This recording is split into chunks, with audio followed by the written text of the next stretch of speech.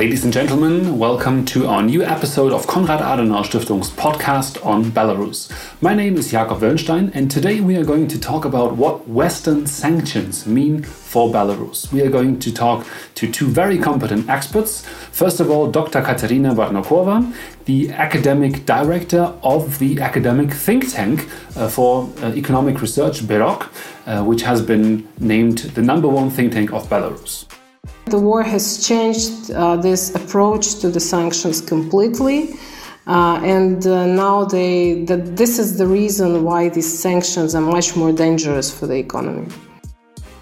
And secondly, we have with us Mr. Ales Alaknovich, who is the vice president of the Center for Social and Economic Research, and also Svetlana Tikhanovskaya's representative on the topics of economic reform. By sanctions, massive sanctions against Belarusian economy, probably it will not bring Belarus closer to democratization, but rather it will bring the Belarusian society closer to become poorer society. When we talk about Western sanctions on Belarus, I think it makes sense to remind ourselves that Belarus has constantly been subject to Western sanctions for over 20 years, although what we see right now since the falsified elections of 2020 is a new dimension. So before starting the dialogue with our experts, let's take a look at which sanctions are actually in place. Pascal Tukay, who is presently doing an internship at our office, prepared a little overview for us. Since 2020, Lukashenko's ongoing violations of human rights and international law have caused an unprecedented spiral of sanction packages. The EU imposed its first sanction package after Lukashenko's election fraud in 2020. It consists of travel bans and asset freezes against Belarusian state authorities. The second and third sanction packages followed in the same year. In doing so, these sanctions were extended on more people, including Lukashenko himself. Moreover, not only more persons were added, but also Belarusian organizations profiting from the regime. The fourth package were imposed after the Ryanair hijacking and the fifth one after the migration crisis at the Belarusian border in 2021. At this point, 183 people and 26 organizations from Belarus working for the regime, whether they are high-ranked authorities or bodies in the ministries, judicial system, part of the propaganda machine, or in business, were on a sanction list.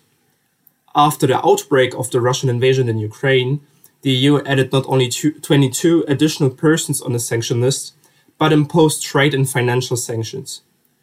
The trade restrictions concern especially the Belarusian mineral, heavy, and defense industry.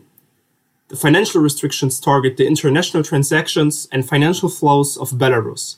Furthermore, the vast majority of Western states imposed sanction packages to a similar extent.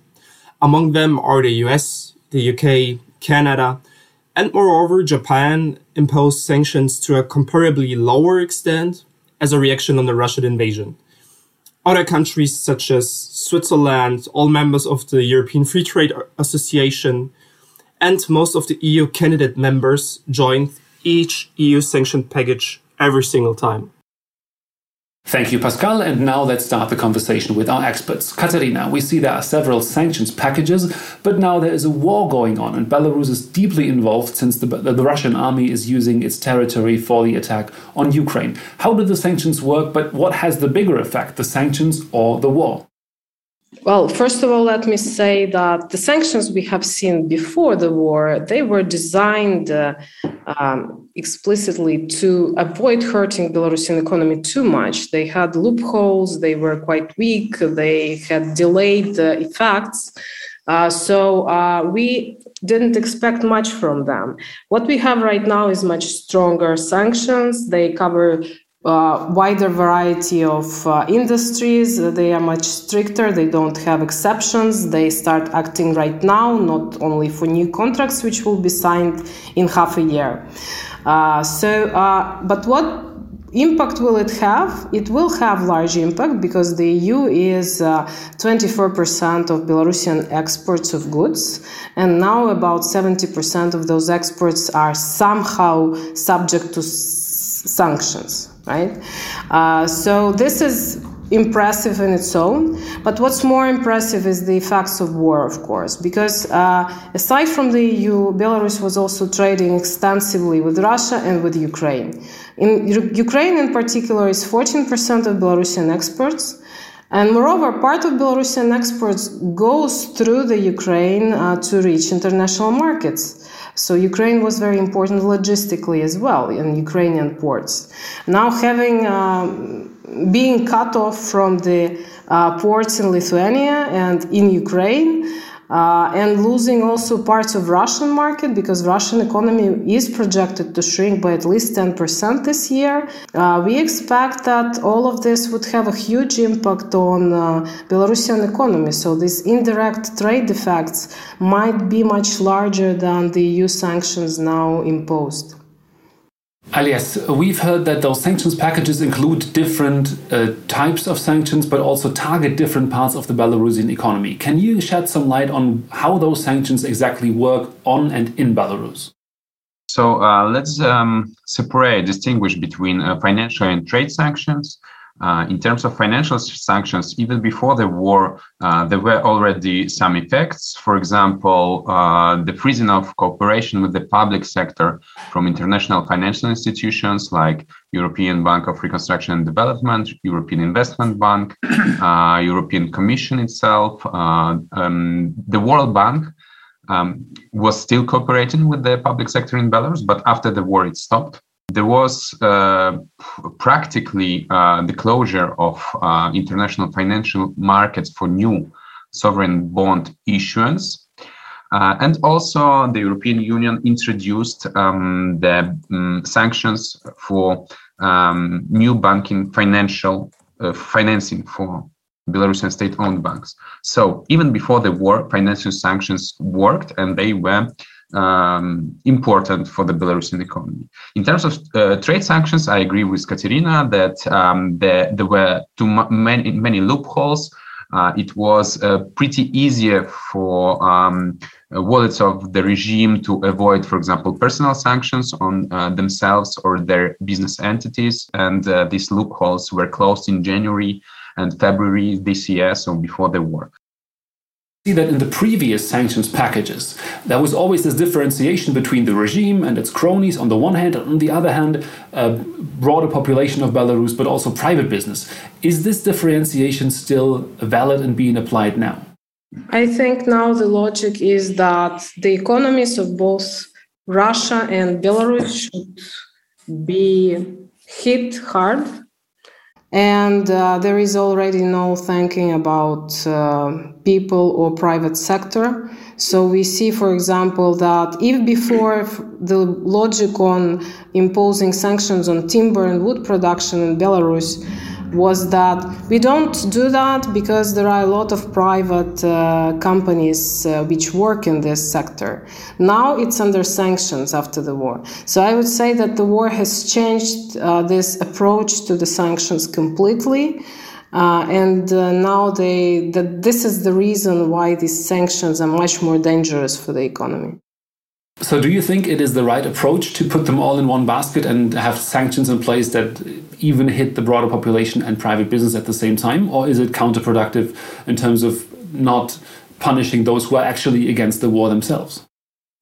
That's a difficult question, and it's very difficult to answer it for me because on the one hand, I worked a lot on helping build the Belarusian private sector, and it hurts seeing how people suffer right now. On the other hand, I've heard the bombs falling down on me from Belarusian land, and yes, I would like Belarus and Russia not to have enough money to bomb my homeland and my family. Yeah, well, that is, of course, absolutely understandable. And you told us that you were yourself based in Kiev when the war began and you had to flee with your family. and sanctions are obviously meant to stop repressions, to stop the war. On the other hand, we often hear that sanctions, economic sanctions especially, are not really able to change the calculus of an authoritarian system or a dictator waging war, because their calculation is of a different nature. They want to prevail no matter what, preserve their power or win the war. On the other hand, we hear from many researchers working on sanctions that it is not the sanctions themselves when being applied, but rather the threat perception that there could be even more sanctions in the future that might change your behavior. Now, if that is true, we would probably have to conclude that the sanctions policy of the West was a failure, because now we have the war. Ales, do you think that a different sanctions policy against Lukashenko's regime could have actually prevented the war? I believe that yes, if even if we go earlier in the past, if the sanctions against the Russia for the Crimea and Donbass would be tougher and implemented by many more countries, and from then perhaps Russia would have changed its policy. Without this lesson, and there was Belarus obviously in 2020, and again these sanctions, especially the first packages of European sanctions, were toothless. They were just symbolic ones. They were not hurting the economic mechanisms inside the regime. So I think that there were two mistakes, not only in 2020, but also in 2014. But then from your point of view, are the present sanctions in any way suitable to bring peace to Ukraine, but also support the case of democracy for Belarus?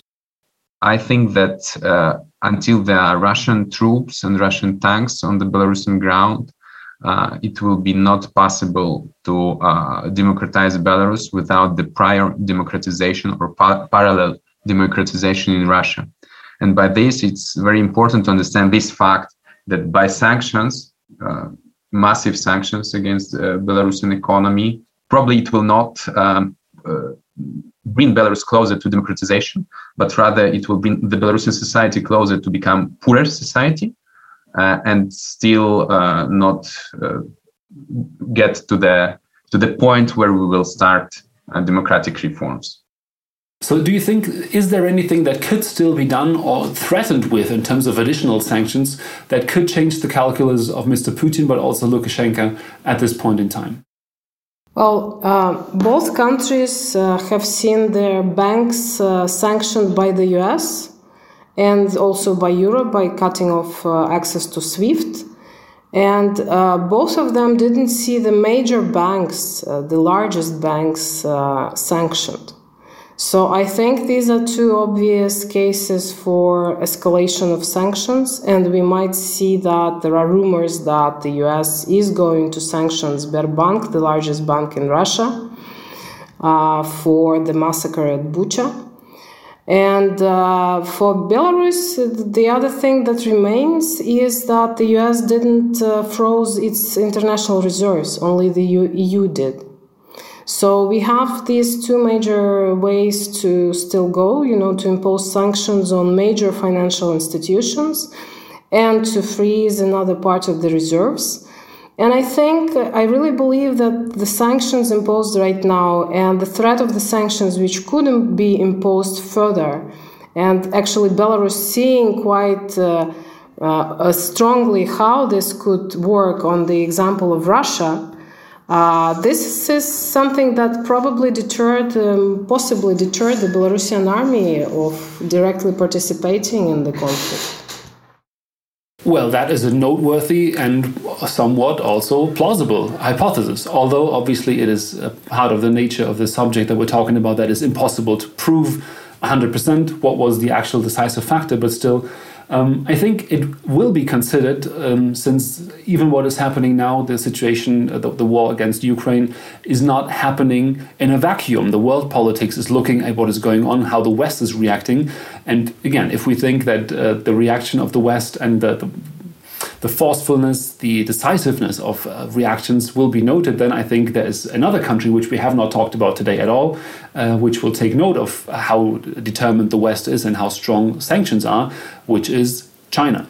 But I think this is already taking us to a different level. So let me thank you very much today, Ales and Katarina, for being with us, for your insights and your time. And thanks to all of our listeners for tuning in today. Hope you'll be back for our next episode of the podcast. All the best and goodbye.